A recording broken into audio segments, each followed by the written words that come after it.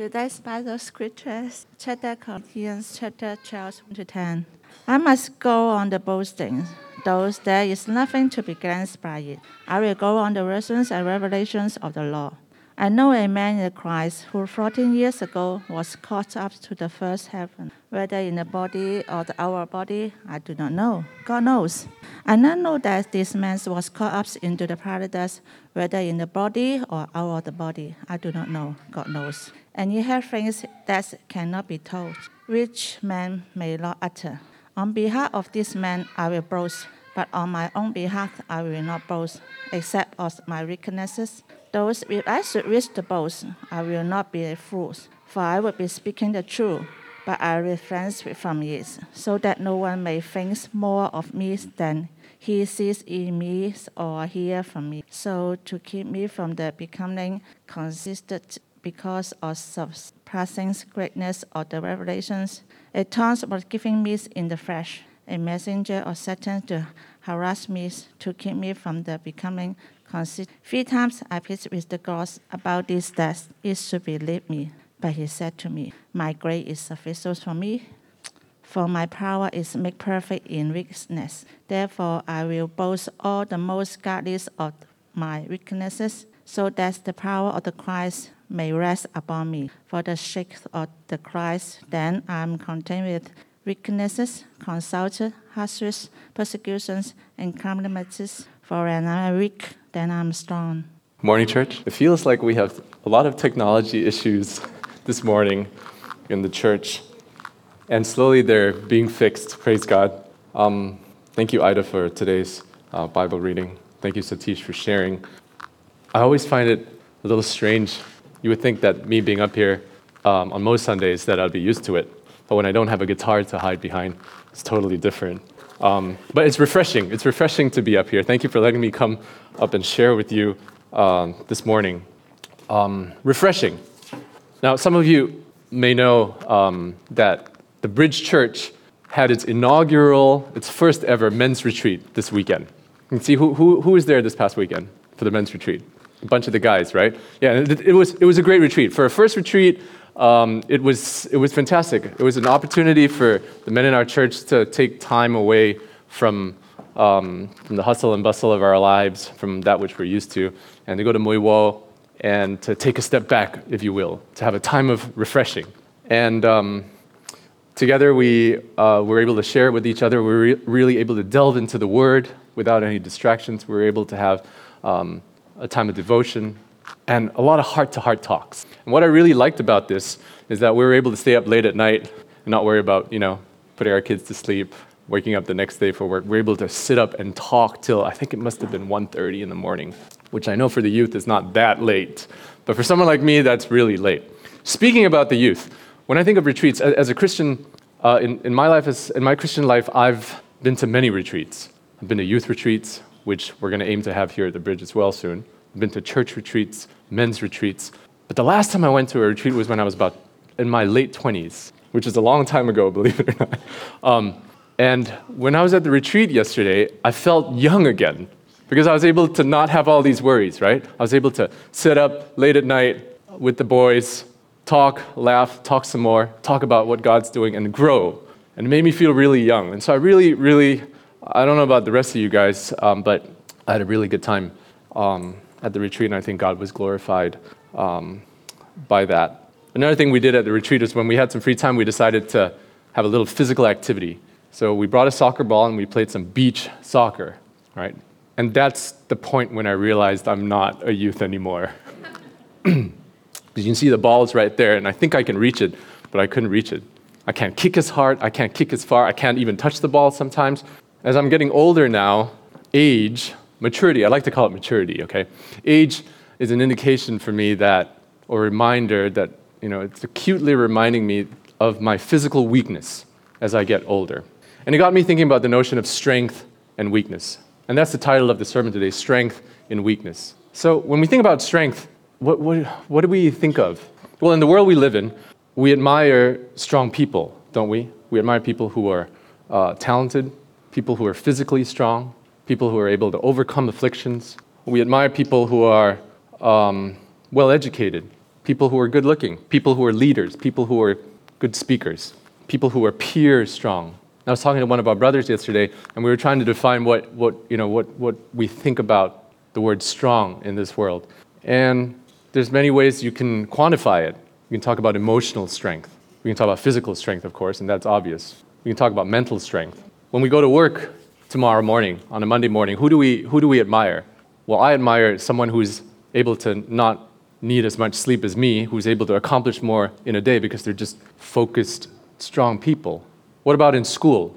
Who do we think are strong people? We look up to teachers who appear strong. When I was in school, someone who was strong to me would have been the valedictorian, right? Some of you guys in school might be thinking, well, someone who's strong is probably someone who's the captain of the football team or the rugby team, who also happens to be the prefect, who's well-dressed, who happens to do well in school, who's good-looking and popular. These are the people we look up to. What's interesting is that this view of strength also permeates into the Christian culture. Believe it or not, there are preachers out there who preach the gospel of strength. And what they tell us is that God wants you to be strong. His will for you is to be physically strong and to overcome your afflictions. They also tell us that if you have enough faith, you won't be weak. And that might be a misconception.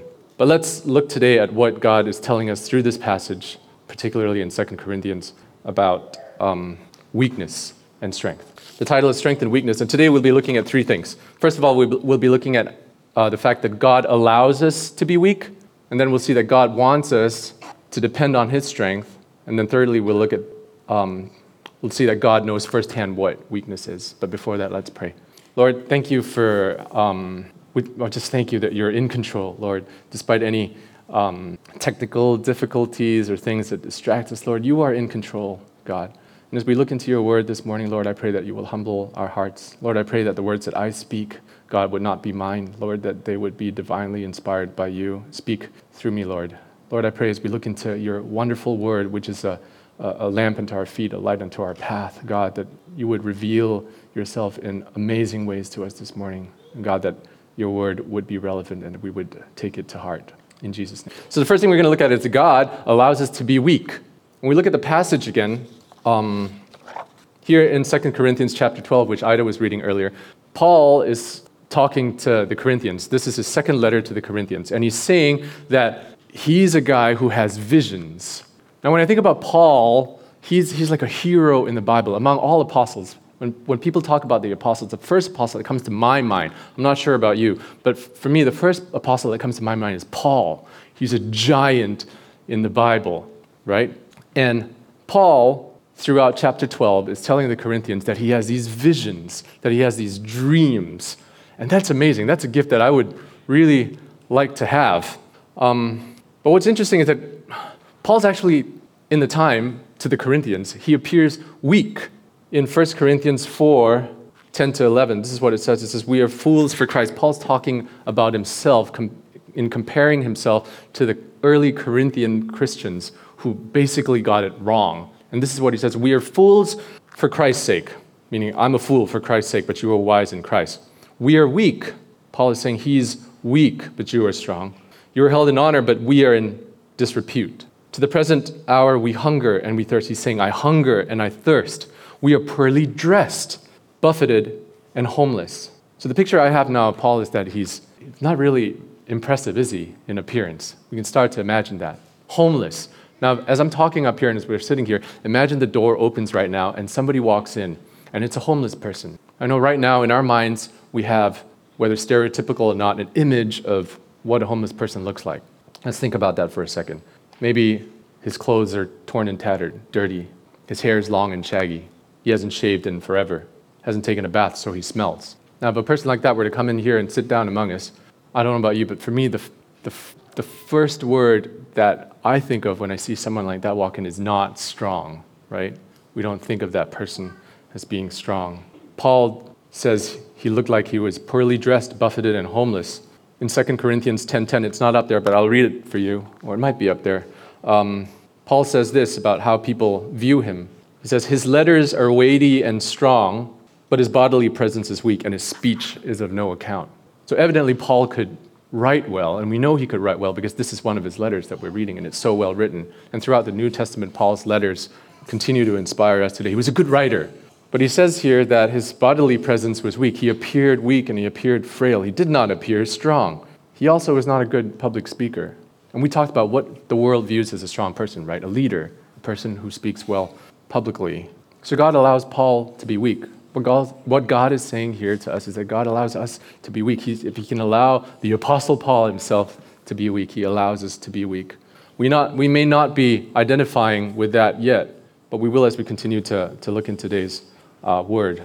Next thing I want to look at is this thorn in his flesh. Let's go back to verse 7, 2 Corinthians chapter 12, verse 7. So to keep me, this is Paul talking, so to keep me from becoming conceited because of the surpassing greatness of the revelations. Paul's having these revelations, right? These dreams and these visions. To keep me from becoming conceited because of the surpassing greatness of these revelations, a thorn was given me in the flesh. Paul refers to this thorn. Now remember, Paul's a giant. Paul's a Pharisee of Pharisees. He knew the scriptures back to back. He knew it. He knew the word like the back of his hand. He's a giant. Paul had visions, spiritual experiences, dreams. What an amazing gift. And yet, Paul had one niggling problem. He had this thorn, and he doesn't talk much about it. He had this affliction. It's almost like an affliction. It gives you pain. And for years, for generations, for centuries, scholars have been debating about what this thorn is. In fact, in the Bible, it's probably the most famous affliction. It's the most famous affliction because till today, we have no idea what this thorn was. What was Paul referring to? We have no idea. But what we do know is that it bothered him. It bothered Paul. And we can see that by looking at the verse. Chapter 7, once again, a thorn was given me in the flesh. A messenger of Satan is how he describes it. A messenger of Satan to harass me, to keep me from becoming conceited. We also know that it hurt him spiritually, not just physically and emotionally, but physically as well, because he pleaded with God to have this thorn removed. He prayed 3 times to God and asked God to please remove this thing in my flesh that is stumbling me, that is hurting me, that is preventing me from focusing on you, God. And God said no. God said no. Now, we don't have any details about what this thorn is. We can probably try and guess. If it's physical, it might have been a toothache. Some people think it was a headache. One of the earliest interpretations of what this was that Paul had a headache. And maybe, do any of us here suffer from chronic migraine? We would totally understand, right? Now, yeah, Helen, yeah. So it begins to make sense. It begins to make sense because that really gets in the way, right? I was reading an article from a guy named John Bloom on Desiring God this past week. Some of you may be familiar with him. And he was sharing about a thorn in his flesh. And this is how he describes it. He says, I have a thorn in the flesh. I don't like it. I often wish I didn't have it. At times, I'm exasperated by it. It makes almost everything harder, daily dogging me as I carry out my family, vocation, ministry, responsibilities. Nearly everything I do, it weakens me. I often feel that I would be more effective and fruitful without it. I have pleaded with God, sometimes in tears, for it to be removed, for more power to overcome it, but it remains. If you're still thinking about a migraine, then let's keep looking at this. Because when I look at this, and I look at the thorn that was hurting Paul, I think, well, I don't think I have a thorn that pierces me that much. I don't think I could feel that.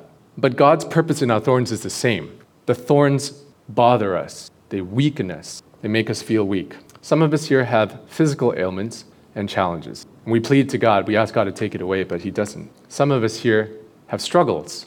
We struggle with temptation. We struggle with alcoholism. We suffer from workaholism that prevents us from spending time with our families, that prevents us from focusing on God. Some of us have sexual temptations, covetous thoughts, impure thoughts, and we know it's wrong, and we pray to God to take those things away. We ask him to show us his power and take those things away, but he doesn't. We pray that not 3 times, but over and over again, don't we? And God doesn't remove those things, and we end up sometimes feeling that we're weak and we can't overcome them. Church, what God is saying to us this morning is this.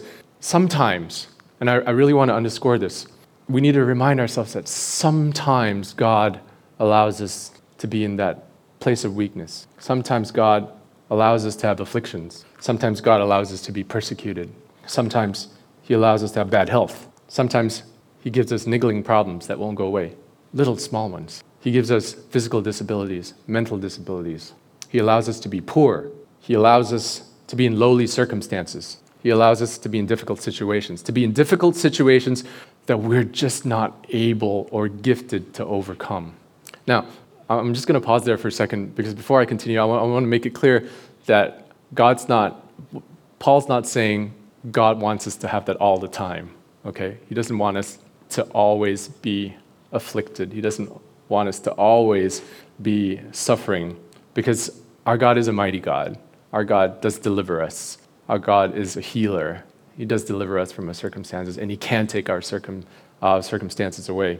But I think the key point here is this, because just as God didn't rescue Paul from his thorn, God sometimes doesn't rescue us from ours.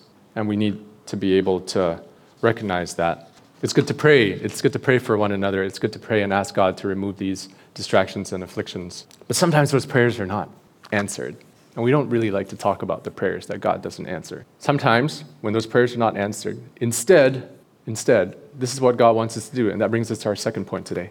God allows us to go through weakness because God wants us to depend on his strength. God allows us to go through weakness because he wants us to depend on his strength. We were talking about strength earlier, and now we're talking about his strength. What does that actually mean? Well, first, let's imagine for a second, and it's not going to be hard in the time of COVID and in the time of post-protests now. When you're experiencing the loss of your job, or when you're experiencing sickness, whether it's for you or somebody else in your family. Maybe some of you may be experiencing difficult marriages, broken relationships. What's the gut reaction for us, our default reaction? For me, it's, I've got to work this out. When calamity befalls you, the circumstances happen to you, the first thing I do is, I need to do something about this. I need to persevere. I need to muster up the strength. I need to psych myself up and plan, what am I going to do now? I'm going to overcome this, right? And we do this because this is what the world expects of us, right? The world expects a strong, upright citizen to be able to do this, a mature adult to be able to do this. And when we're younger, we're taught this, right? We're taught this in our schools. You've got to get your act together. I have a big confession to make. I work in the airline industry, and some of us here work in the airline industry as well. And we know that it's one of the industries in Hong Kong that was the worst hit by COVID. It is essentially dead, or clinging on to dear life. And about 4 months ago, in the month of June, I was told that I'm no longer gonna be paid. So you're out in the cold less. We can't pay you because you're not flying. You can't work anymore. So we're putting you on unpaid leave. For how long? Well, 9 months, but maybe longer. Who knows? Is there a recovery on the horizon? Yeah, we don't know. And that's just the airline industry. I know a few of us here can really, really relate to that. And when I found out that happened, the first thing I did is I sat back on my couch, right? And I didn't call a friend. I didn't call my small group.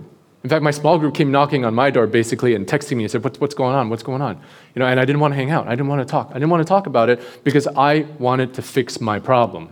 In my own strength, I wanted to say, all right, I've got to muster up the strength. I've got to plan. I've got to do this. I've got to save this amount. I've got to look for another job.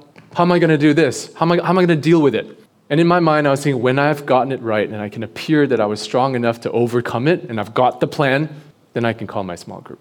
Then I can tell them this wonderful success story where I was able to overcome it.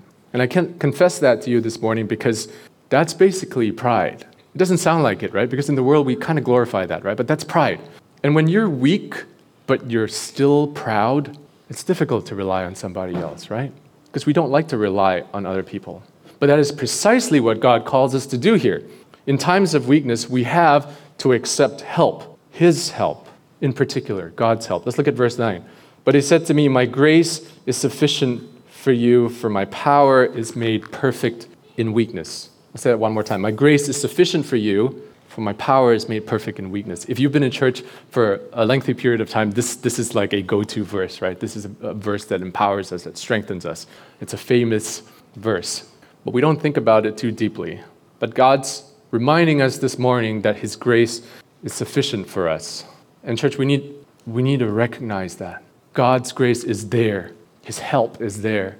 But it's not just there, it's actually enough. And it's not enough to help overcome our weaknesses, but it's enough in our weakness to get us through this weakness. Because God will take care of us, And he will take care of you and me even when we pray to him and ask him to remove these afflictions from us, and he doesn't. Even when we ask him to remove the thorn from our flesh and he doesn't, he's still there. His grace is enough. It's a wonderful promise, isn't it?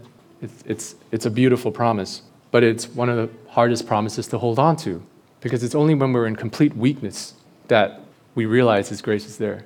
We really don't believe, and I think I put it up here, we really don't believe God's grace is sufficient until we believe we are sufficient. We really don't believe God is sufficient until we believe we are insufficient, because that's when we need it most. In our weakness, when we accept that we're weak and we allow God to work in us, then we experience the power of his grace and we're able to move forward. And that brings us to verse 10. Verse 10, for the sake of Christ, then I am content with weakness, insults, hardship, persecutions, calamities. For when I am weak, then I am strong. Wait a second. For when I'm weak, then I'm strong. That's a paradox. Because Paul didn't become stronger. Paul's affliction wasn't taken away. So how is he strong? And this is where we begin to see this shift, this transformation that God's trying to evoke in us. It's a fascinating paradox, because how can you be fully weak in order to be fully strong? When we fully rely on him, when we fully lean on him, that's when we're truly strong. That's what Paul's saying. That's when we're truly strong. Why? Because it's now God's strength. And that's what we talked about. We rely on his strength. Because now it's God's strength working through our weakness. When God's strength works through our weakness and we remain faithful, and even in that weakness, even in our lowly circumstances, God still works in us, and we're able to turn to our brothers and sisters around us. We're able to turn to our unbelieving friends and our neighbors, and we're able to tell them that in my weakness, yes, I've got this affliction. Yes, this is bothering me, but God is real. When we're able to say that because of my weakness, because I was sick, I was able to discover the grace of God. I was talking to one of the men in our church last week, and he said that his uncle had a stroke, and he was left partially paralyzed. And you think, oh, he can't really move as much or speak as well. But when he was able to share, he said, I'm so glad I was able to have this stroke, because if not for the stroke, I would not have been able to discover this amazing grace from God. That's mind-blowing. But you see what I'm talking about here, about strength. Because now it's not about us anymore. It's about God. And that's when God's glorified. And then it becomes clear to others that it's not you, it's God. And when God is glorified, we rise with him, don't we? We rise with him in glory. A few weeks ago, Pastor Eric talked about the J curve. And before that, I mentioned the J curve as well. And if you can't really remember what it is, it's basically the letter J. We've got to be weak. We've got to experience that. We've got to go through it to allow God to be glorified and then rise with him in glory. It's that J, right? It's that J. So the next time we're exasperated by the thorn in our flesh, the next time we're in circumstances that we can't control, or we have obstacles or temptations that we can't seem to get rid of, we need to encourage one another. We need to remind one another. We need to look out for one another and remind each other that indeed God's grace is sufficient for us. Our God loves us, and he will take care of us. He may not deliver us from those afflictions, but he will take care of us. Now, I know it's tempting to think, when you're weak, oh God, you're on this throne. You're looking down at me. You're just sitting there. I'm here on earth, and I'm suffering, and I'm going through this weakness. You're not going to understand. And it brings us to our third point today. Because actually, God knows firsthand what weakness is. Our Almighty God, who's the breadth of his love and his existence can't be, I can't fathom, knows firsthand what I'm going through. He knows firsthand what it feels like. How do we know this? Because God allowed his son, Jesus, to experience weakness. Jesus is fully man and fully God. If he was fully man, he was subject to the experiences and the circumstances that make us as humans weak. When Jesus came to earth, he didn't come to serve. He didn't come to be served. He came to serve. And by default, when you're serving, that's a lowly position, right? Jesus became a servant to others. He took on a lowly position. Jesus was beaten and nailed to a cross, and he was hung there and left to die. I mean, when Jesus was crucified, by all accounts, he didn't look really strong, did he? He would not have appeared strong. He sure wasn't strong enough to overcome his enemies who nailed him to the cross. His appearance was probably worse than what we talked about, the homeless person earlier. Far worse. He was looked upon as a criminal. He was scorned. He was beaten. He was insulted. He was tortured. Further on in 2 Corinthians, Paul says this. He says, "For he was crucified in weakness." Jesus was crucified in weakness, but he lives by the power of God. "For we also are weak in him, and we will live with him by the power of God." Folks, when Jesus came to earth, he could have picked the path of strength. He could have enabled his supporters and given them moral support by appearing strong, but he didn't, because that was not God's plan. That was not his mission. There was no other way. Weakness was the path for Jesus to the cross. So church, this is God's purpose in our weakness. It is to glorify the grace and power of Christ. Now, I wasn't able to put it in a more profound way, so I put one of John Piper's quotes up here. And Piper says this. He says, "God's design is to make you a showcase for Jesus' power." I think that's John Bloom. You got to go much further.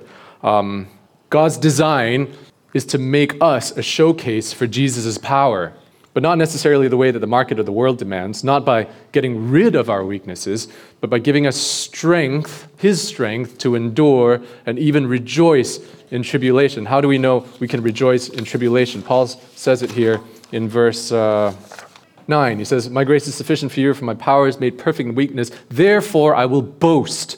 I will boast. He's rejoicing here. I will boast all the more gladly of my weaknesses. We can rejoice in tribulation. And when we realize that, when we realize we can rejoice in Jesus, we can take heart in our weakness.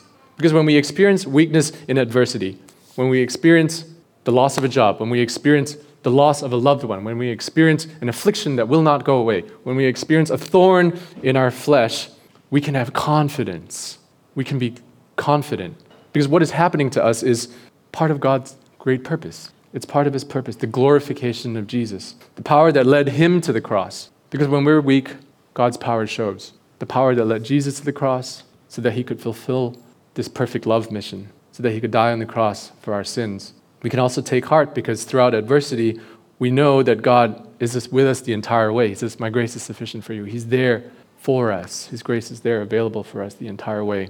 And that leads to hope. And we hope for the future because we have a future. As Pastor Eric talked about last week, the power of the resurrection, our entire belief as a Christian, our entire belief in Jesus Christ means nothing if he didn't rise from the dead, if Jesus didn't rise from the dead. So because of Jesus and his resurrection, in our weakness, allowing God to work through it, we can have hope. We can have eternal hope.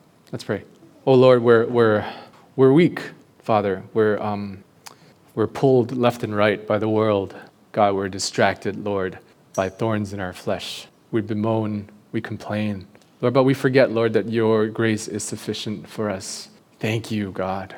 Thank you, Lord, because your abundant grace is enough for us to carry us through our tough times. For those of us who have a loss of income or a loss of employment, for those of us who are having trouble with our families and our relationships, trouble at work, for those of us with afflictions, Lord, that we complain about and we wonder why, God, we want to thank you this morning because you give us the grace, your abundant grace, and that's enough for us. Lord, as we shed our prideful selves and we learn to humble ourselves before you, God, I pray that your name would be magnified, Lord. Lord, I pray that as we go through tough times, Lord, we can turn to you, Lord, and allow you to work in us, Lord, so that you will be glorified. Thank you for strengthening us each day with this supernatural strength that is yours, your strength. Not the way the world dictates it, not the way the world defines it, Lord, but the strength, Lord, to persevere, Lord. And God, we thank you for sending your son, Jesus, to take on this weak human form, Lord, so that he could suffer and die and rise again, Lord, that we might be set free. We might be set free. God, I pray that as we go home today, Lord, that you would, that continue to resonate in our hearts, God. We thank you. In Jesus' name, amen.